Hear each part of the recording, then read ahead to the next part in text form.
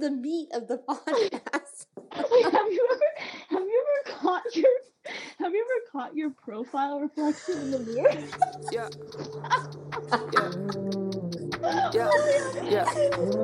Look like a grandma. Yeah. This is gonna be a disaster. Yeah.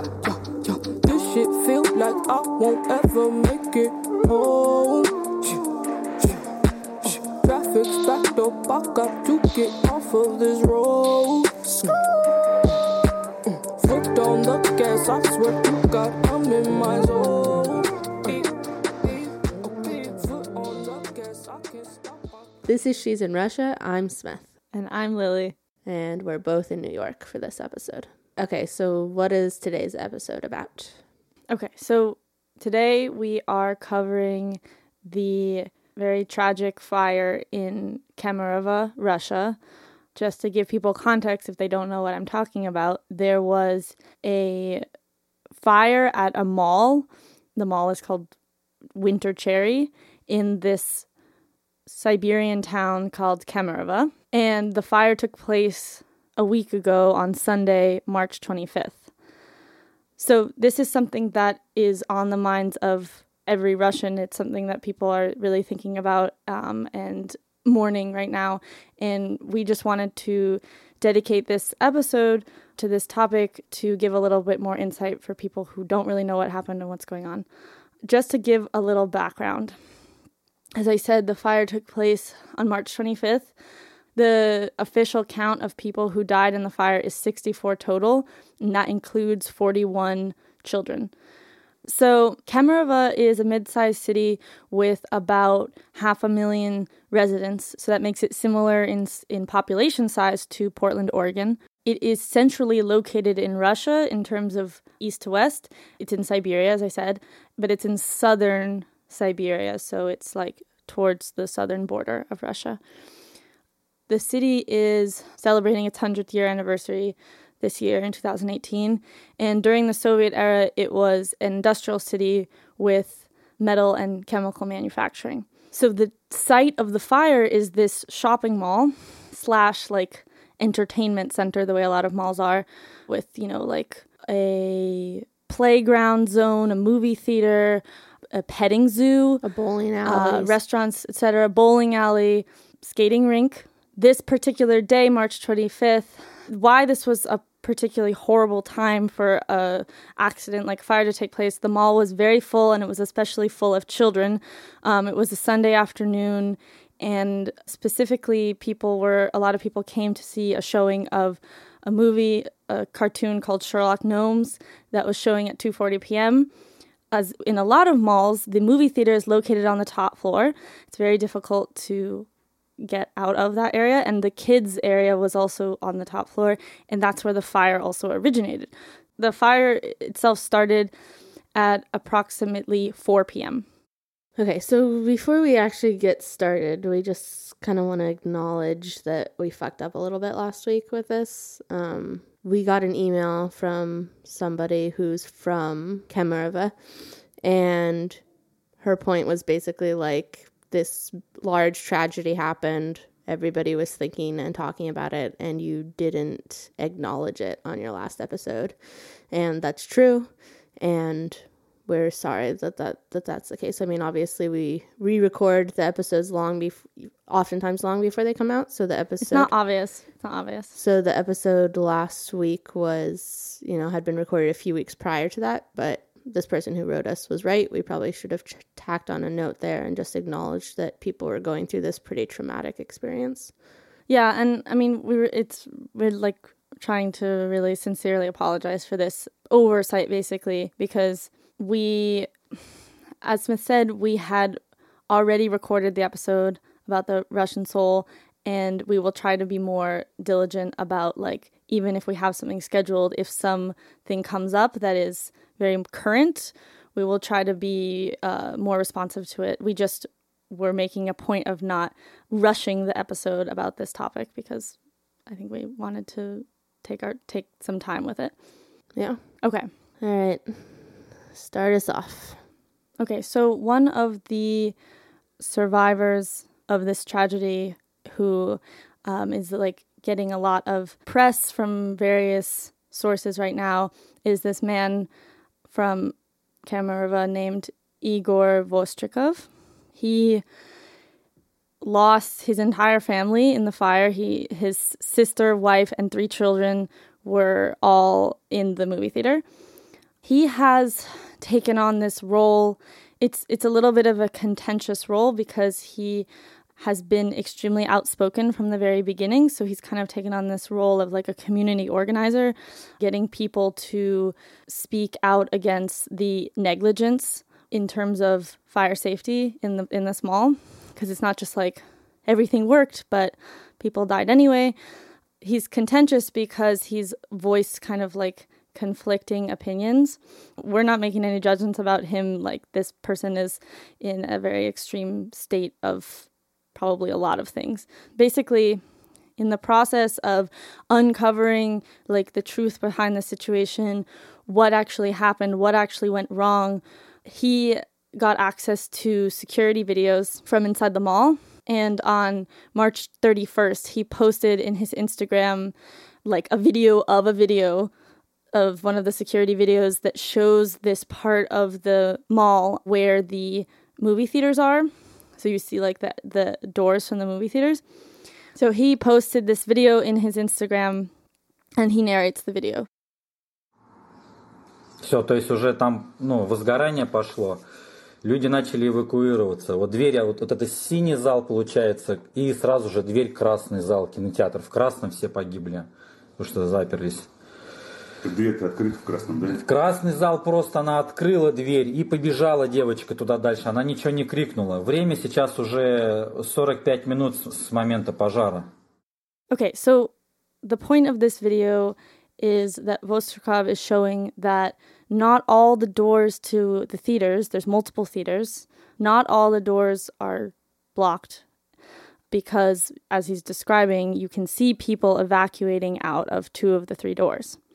You also see there's a 3rd theater, which he says the red theater, and he notes that that's the theater where everyone died inside that theater, where the door may have been locked, but you see a woman unlocking it and then like running. Everyone's running down the hall. She unlocks it from the outside, or she comes out of it? I think unlocks it from the outside. And then people evacuate from it? No, nobody, like, I'm pretty sure that the issue with that was that it was like people still weren't able to get out or didn't know what was happening until too late. They didn't know. Nobody said anything. There were no fire alarms. That's another thing. There were no alarms. So this is part of the negligence that Igor and many others are very, like, obviously concerned about, is that there were no fire alarms. There was no signaling. The lights didn't even go off right away. So no one knew what was going on. They were just watching a movie. Okay. Basically, yeah, the back and forth about whether or not the doors were closed, this video is part of clarifying that, like, people were evacuating, the doors were open, but because people didn't know what was going on, they weren't able to get out in time. Okay. Okay, so one of the, like, horrors of this situation that I've now touched on a bit with the doors is that people were trapped and or unaware of the fact that there was a fire. So for many people, specifically the people who weren't able to get out, by the time they figured out what was happening, it was either too chaotic, there were too many crowds, or it's sort of unclear what the reason is, but people eventually lost consciousness from carbon monoxide, from smoke, the smoke from the fire. People, once, like the smoke entered the theater and they realized that there was that there was a fire, that something was happening, people immediately were calling their friends and family on the phone. And a lot of the relatives of victims of this fire recount how they received phone calls over and over again, and it was this really horrible, awful situation in which there was nothing that they could do. There were several stories of relatives who were somewhere else in the mall and got a phone call from inside the theater and tried to get to that floor and were unable to get there because already, like, the level of smoke made it so that they were going to pass out. They realized they couldn't breathe as they were trying to, like, get closer to the doors. There's also this situation in which, because it was the start of spring break and it's a Sunday and a bunch of people wanted to just, like, hang out and relax at the mall, there were school groups, and there was a group of children, 12-year-old children, on like a field trip basically, and their teachers weren't even with them because they like got the movie tickets and then went and did something else. In some cases, teachers were there, but one of the groups of school children, one of the girls in that group called her aunt, and her aunt retold that later to journalists and retold the phone call. Она мне звонила в 11 минут 5 последний раз. Сказала, что горит все, дым, двери заблокированы в кинотеатре. Я не могу выйти. Кашляет там. Я, говорит, дышать не могу. Я говорю, Вика, снимай все, говорю, нос закладывай, дыши через одежду. Она говорит, мама, передай, что она меня нянька называет, няня, говорит, передай всем, что я их любила, передай маме, что я их любила, и все. She's explaining how her niece called her, the last time she called her was at 4:11, and she called her saying, I can't get out, I can't breathe. She was like, I told her to cover her face, I told her to take off her clothes and cover her face. And then she describes how her niece said, this is like really rough. She said, like, tell everyone that I loved them, tell my mom that I loved her. And she specifically used the past tense. So what was happening when this horrible, like, confusion, last minute realization, people phone calling when it's already too late? At this point, there's no official information coming out. There's no information on state news channels. There's no state of emergency or anything like that. People who are getting these phone calls come, of course, to the mall, start gathering outside of it. Eventually, the ministry, like the emergency workers, the Ministry of Emergency Situations, it's called in Russian, they set up a temporary like headquarters in the gym of a school nearby, school number 7. That's where the relatives and families start to gather, and they're looking for information. They have no idea what's going on. There's no confirmation. No one came out of the mall to explain nothing. It's like this horrible vacuum. And I mean, of course, it's like at this point, like the fire trucks have arrived at the mall, and you can see like smoke and fire coming out of the mall. It's not like people don't know what's going on if they're standing there, but no one knows the status of, are people being saved? How many people are in there? Has anyone been saved? Like, where are they?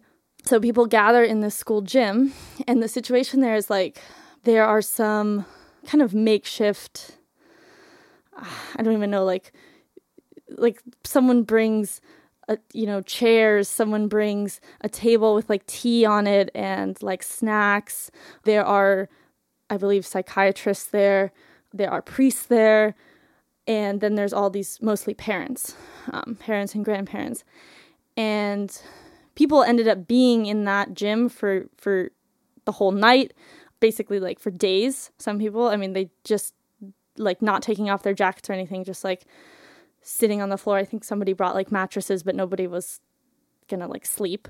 Every so often, like officials would come in and people would try to demand information from them. And at one point the fire chief and some firefighters come into this gym and have a kind of like conversation shouting match with the relatives there.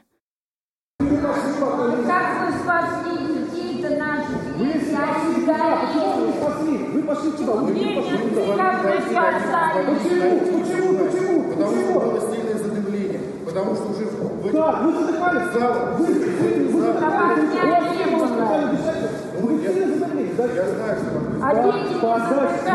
Я знаю, что шли спасать.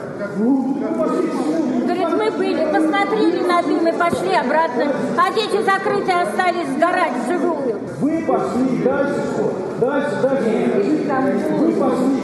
Спасите, помогите, двери стучались. Там 9:30 просили помощи дети, звонили. Они в двери стучались, чтобы спасли. Да, нам надо было шагнуть. И открыть дверь, да. И все бы вышли. И мы бы спокойно сейчас... Мы, говорит, были там, спасали. Кого? Себя. So, I mean, even if you can't understand what is being said, you can hear that there are like voices interrupting each other, going over each other. The voices of the firefighters are a little more like quiet because I think the person holding the camera was one of the relatives, but it's kind of a face-off, and they're not,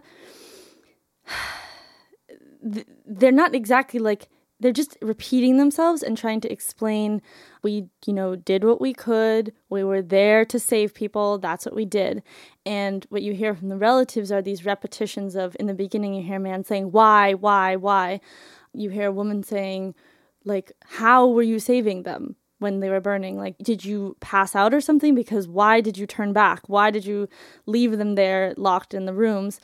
So to give some context for, like, what happened with the firefighters, because, like, the system of the alarm system didn't go off, it's, like, arguable, though it's impossible definitely for us to say, and I think for anyone really to say at this point without further investigation, but it's possible that it just really, like, was one of this hellhole situation where it wouldn't have been possible to save them, even if everything had worked better. For example, if the firefighters had gone faster to the top floor, if their ladders had worked better, which they didn't immediately. They, like, struggled to get the ladders up, and at least one person, but more than one person, I just saw a video of one person jumped out of the window of the top floor, like an 11-year-old boy who is not dead and is getting medical care. The situation, though, it's definitely, like, a combination of equipment not being good enough, not fast enough response, but also just this, like, death trap situation with the way the theater was built, the way the building was built. One account I read was from a father who's 3, not the Igor that you introduced at the beginning, but a different person whose 3 children died in the movie theater. And he said that he tried to go up to the floor that the theater was on and like, was about to pass out from the carbon monoxide, and so ran back down and got the firefighters, and they, like, were very slow to follow him. And then when they started following him, somebody else was like, no, you need to go this way, and they, like, wouldn't come and help him. Yeah. So there was, like, maybe it was, like, a combination of situations or whatever, but it also sounds like the firefighters were, like, incompetent in a particular way. I'm just saying, like, we don't have enough information to judge what kinds of incompetence were going on, because fire protocol, like, operates with a hierarchy that if you're told to go somewhere, by the chief or whatever, you have to do that. And that's what was going on in that situation. That person has been interviewed by multiple news outlets, and that story is pretty well known now. And it's extremely frustrating from, like, an outside perspective. You're like, what the fuck? Like, why didn't they just go with him? He knew where the kids were. He knew how to get there. He just didn't have a mask. Why didn't they give him a mask?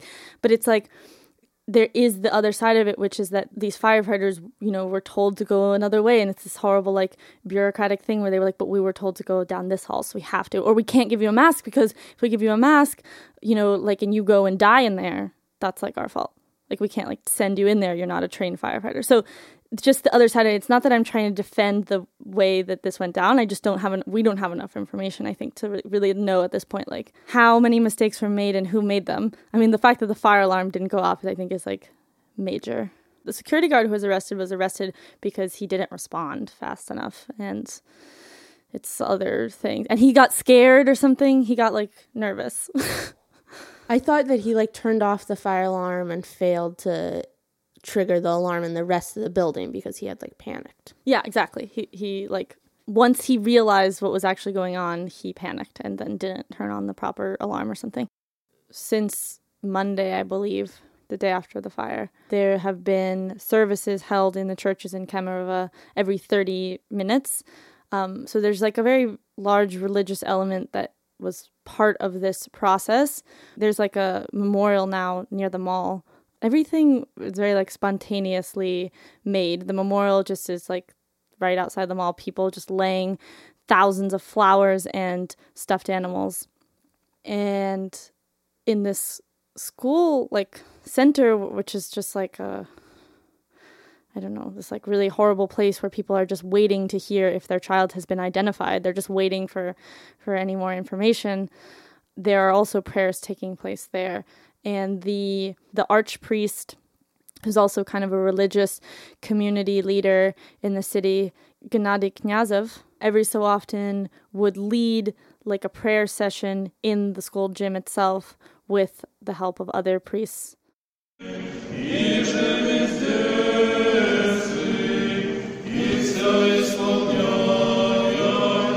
Сокровище благие.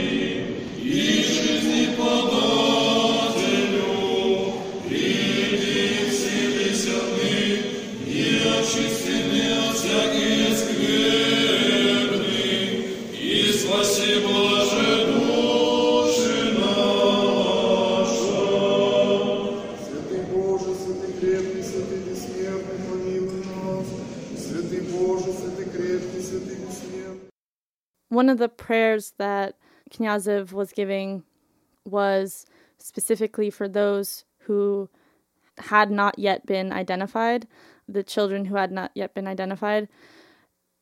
And he was praying for their health, kind of like in a way of being like, until they've been identified, we don't know that they've actually died. Also, he told journalists that a lot of people through the night who were gathered in that school gym were in a state of not knowing, were hoping that their children could possibly still be alive since they hadn't heard one way or another. Part of his role was just to like guide people through that really horrible ambiguity. So on March 27th, which was on Tuesday, there was a very large protests gathering meeting in Kemerovo, as well as in several major cities in Russia. The gathering in Kemerovo took place right outside the governor's office. Part of what was happening during this, like, I guess you can call it a protest because part of it was very protesty, was that people were coming out to demand more information from the authorities. There was this, like, really palpable sense of distrust. People wanted to know, was the number of victims, the 64 dead, was that a real number? This is not like the first time that Russians react to authorities in tragedy this way, partly because they remember things like Beslan, which we talked about in our Mother episode, when they were lied to, the people were lied to very significantly, when the number of victims or hostages in that case, that the official number really was different from the actual number. So there's like thousands of people gathered on this square, several thousands, it's reported. And one of the questions people want is, as I said, like how many were dead. And one of the ways it's brought up, suggested by the mayor, is that a group of people can go and check in the morgue how many people are there. Мы, несмотря на все, поехали на хладокомбинат. Той самой ответственной группой, которая здесь в 9 утра была выбрана вместе с Игорем. Мы поехали на хладокомбинат. Ничего, кроме пищевых продуктов, мы там не видели. Более того, мы посмотрели все фуры. Машины. Не дали выехать ни одной машине. Ребята, просто подумайте, если пропало 100 трупов, то где те люди, которые их ищут? То, что они не нашли там такого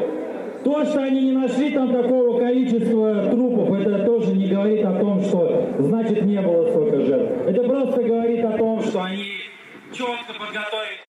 Within the crowd of people at the protest, one of the people standing with a mic is this very same Igor Vostrikov, who had the security camera video that we listened to first. And he's standing with another guy who speaks first, who says, we went to the morgue, who explains that he was part of the group who went and checked the morgue. The whole point of what they're saying is that they found that the numbers matched the official body count, but at the end, Vostrikov adds, like, we still don't really know. They could have just prepared really well. So there's this little, like, side skepticism at the end. The other piece of context that's important to know for this whole, like, mistrust and back and forth in terms of the body count is that apparently a Ukrainian guy who is being identified as a blogger made a prank call to the morgue and asked if they could take 300 bodies, which, like, started spreading a rumor that there were, like, hundreds, if not more. A criminal case has been opened against that person. Wait, so what's that blogger's name? He's known as Yevgeny Volnov. Okay. The other thing that was happening during these protests on March 27th in Kemerovo was, in addition to the demand for information, for an investigation into the situation and into the incompetence of authorities, was also a demand for authorities to resign. And at multiple points during this very long, all-day protest, people were just chanting resign. В отставку!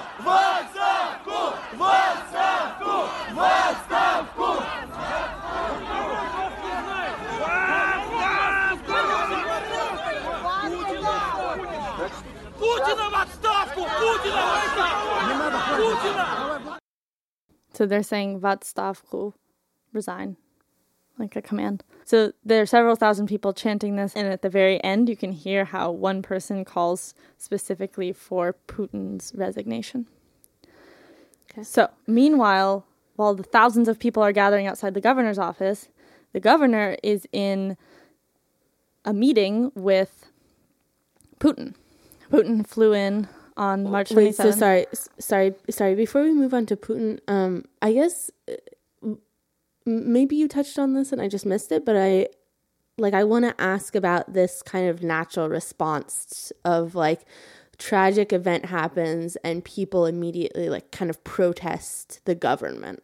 I'm just trying to get at that thing that we kind of talked about over text, which is like this tragic event happens and people's response is to like immediately protest, which like that feels maybe not specifically Russian, but certainly not an American response. I mean, yeah, like I think what I did mention was the memory of other tragedies such as Beslan, which is not the only one, but like tragedies that happen in some part of Russia, some small city, but then people all over the country mourn with that city and feel for that city and like come out and support and protest.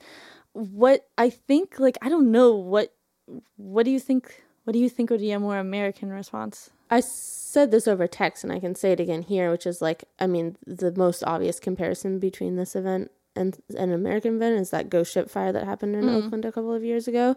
And I was living in Oakland at the time. And I do remember there being some criticism of the government, but the hatred and the like anger was directed at the owner of the building that burned down, and that it was his negligence. And maybe in that case it was just like, oh, the negligence was truly on the owner, versus like with the Winter Cherry fire, like maybe some of the negligence is due to the government thing. But I think especially having done that, when the political mothers episode, there does seem to be this kind of natural response amongst Russians to, after there's a tragic event, for them to be like upset with the government because they hold them responsible for keeping them safe. Oh, I see. So you're saying like you could just completely leave government out of this and be really upset with the owners of the mall, which people are. Right. But city regulations are what keep like fire inspections current, and a private company is not just going to necessarily do that out of the goodness of their heart, so that would be nice, but they're required to do that. They're required to have everything up to date. Right, but I guess the guy who like shouts, and I know he's an extreme example, but I think he provides a good example, the guy that like shouts for Putin's resignation, like there is some sort of logical connection there to that person and probably to a large number of people, whereas like at the time that the ghost ship fire happened, like the thought that would result in people like calling for Obama's resignation, like there's no logical connection there. Yeah, although like I think that we have ongoing tragedies in the U.S. that are blamed on the powers that be, wouldn't you say? Like, that need to be handled on a larger level. Yeah, I mean, gun violence is a good example of that. Or, like, police brutality. Yeah, police brutality. But I mean, police brutality, that makes sense because police are part of the government. With the gun violence thing, I mean, we could explain why that is like also a governmental issue. I'm not saying that Americans don't ever hold the government accountable, but it does seem like there is a kind of automatic and natural response amongst Russians and potentially amongst people of a lot of different other countries that when tragedies happen, they hold the government accountable. And I'm not making a judgment on whether or not that's like the right thing to do. Yeah, I obviously don't disagree with you, and I see what you're saying. I think in this case, yeah, there's like a particular relationship also to Putin, to the president, that the president should be there, should make an appearance, should be there with people at this horrible moment. And that's something that we've seen repeated as tragedies happen, like whether or not Putin arrives, where is he? Remember with the Kursk, the submarine that sank in the early 2000s, like where is he, when is he going to show up and be with the families that are mourning? So there is this kind of like straight to the source of power thing, because I mean people are also really angry at the local government and they're calling for their resignation, as I mean like definitely that's included. They're calling for the resignation of local government, but they quickly, go to sort of the source of power of like, you're the reason that things are the way they are in the country. You, this one person, Putin. So, like, Putin did arrive on March 27th. That's important to people symbolically. So during this protest that's happening outside the governor's office, Putin is actually inside the governor's office meeting with the governor and a couple of other local officials. Putin is doing that thing where he like quietly, calmly, collectedly asks like, so what happened here? What went wrong? And the governor, Aman Tuleyev, responds to him. Амар Гурич, как вы оцениваете ситуацию? Владимир Иванович, вы лично звонили мне. Еще раз спасибо великое. Прошу прощения лично у вас за то, что случилось на нашей территории.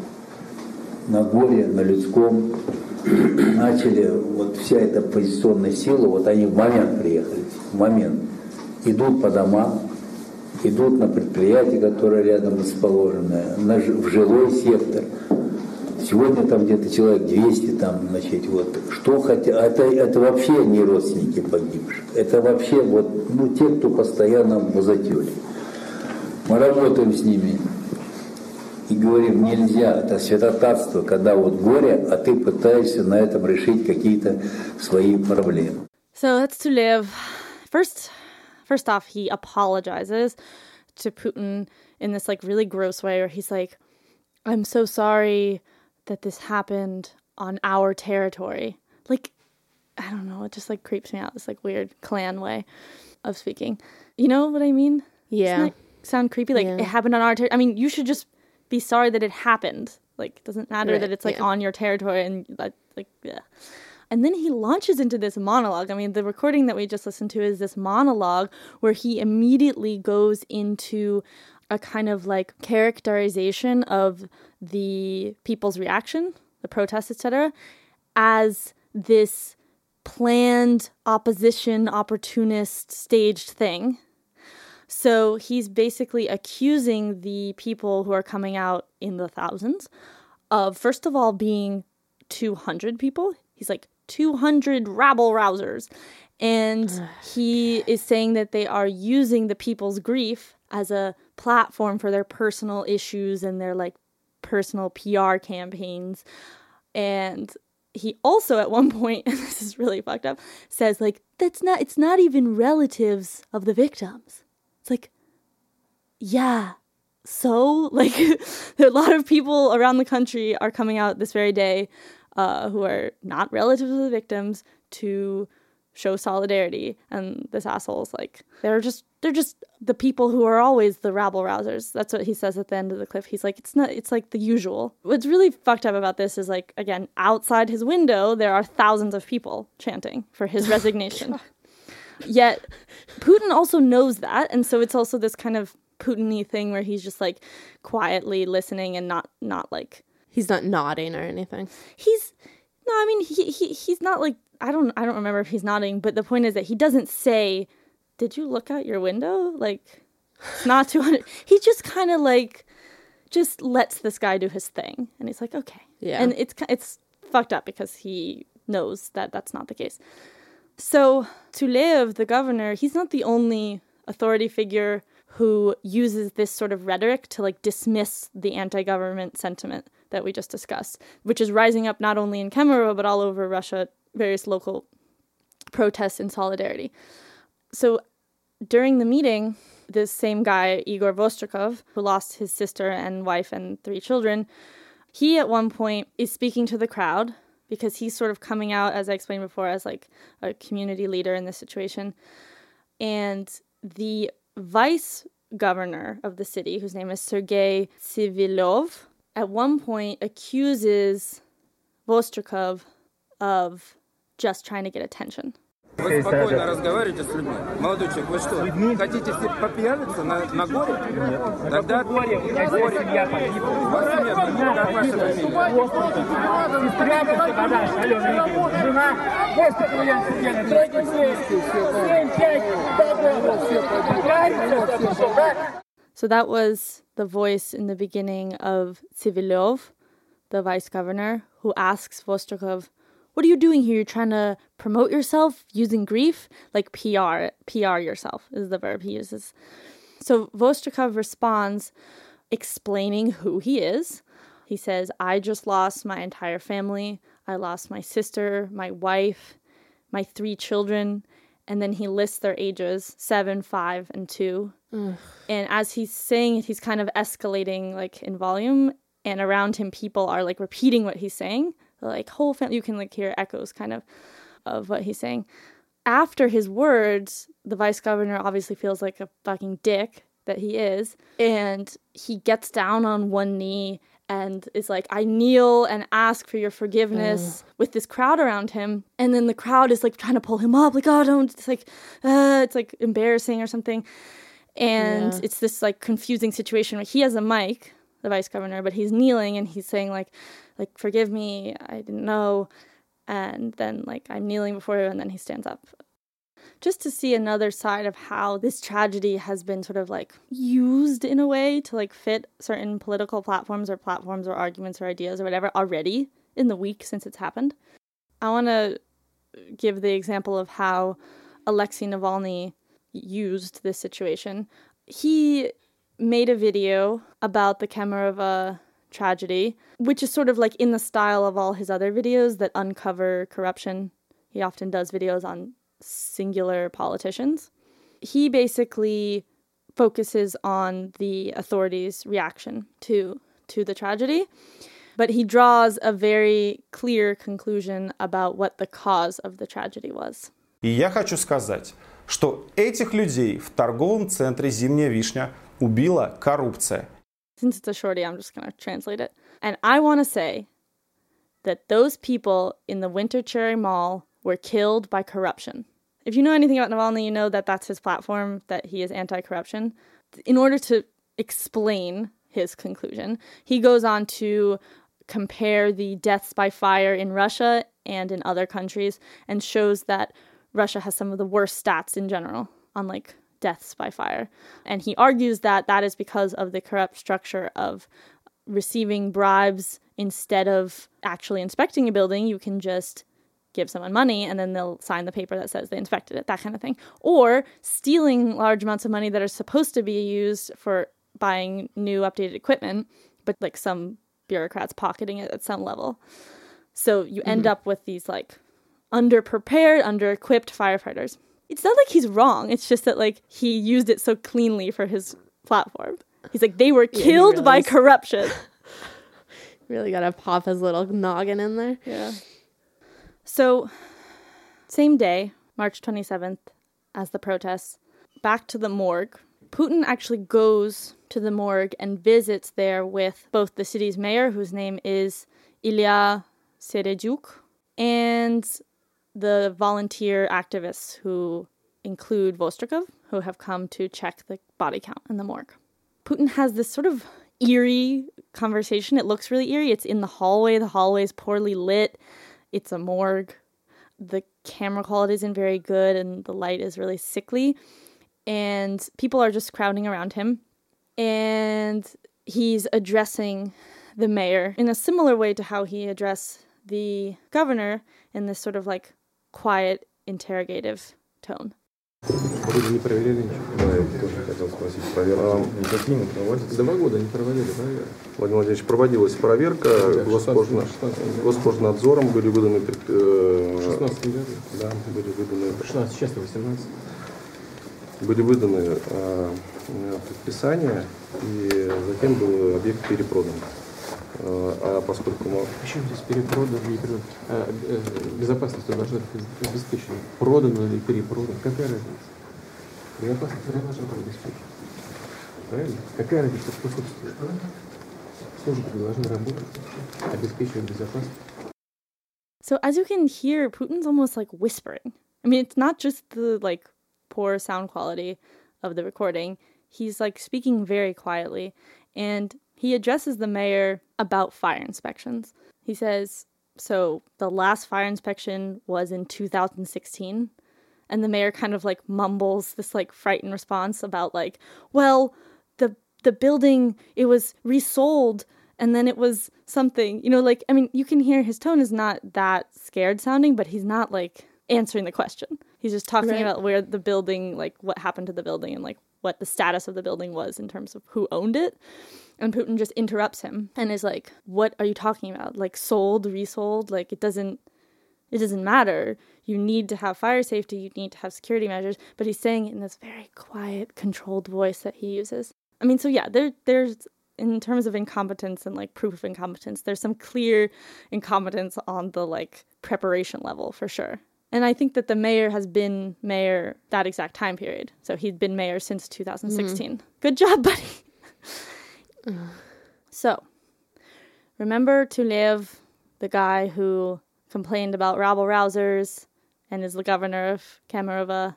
Yes. On April 1st, announced his request for resignation in a video that he addressed to his city, fellow citizens, and particularly the people of southwestern Siberia. Совершенно честно, как перед иконой, могу вам сказать, что в своей работе я всегда руководствовался интересами нашей страны, России и нашей области. Еще раз спасибо всем за то, что всегда были рядом в горе, в радости, и примите поклон. Сегодня, сейчас хочу сказать вам, я подал президенту Российской Федерации прошение об отставке. So Tulev's address begins with him saying that he wants to be honest, and he says he wants to be honest as, quote, before an icon. He uses a lot of religious imagery. And then he, at one point, when he's kind of like in the process of thanking people in that clip, he says, and I bow to you. And he bows his head in the video.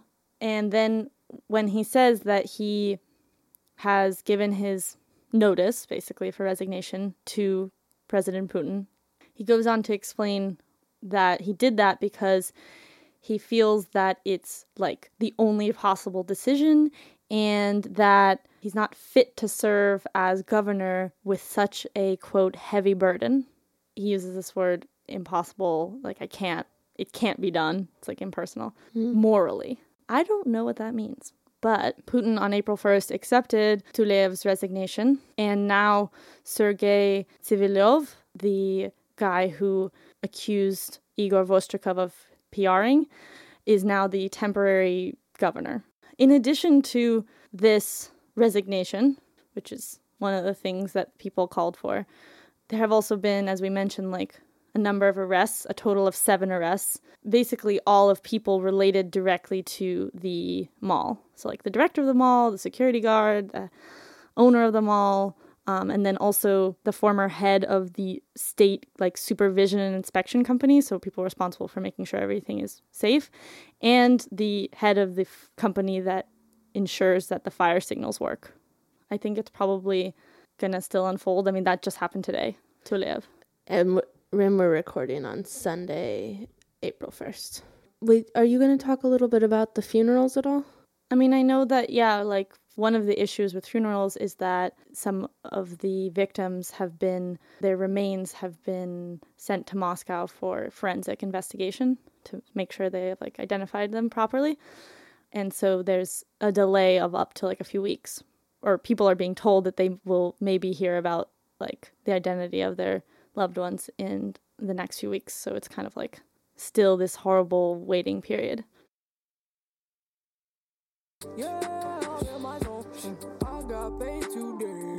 That's the episode. Thanks for listening. As always, be sure to follow us on Twitter, Arena, and Telegram at She's in Russia.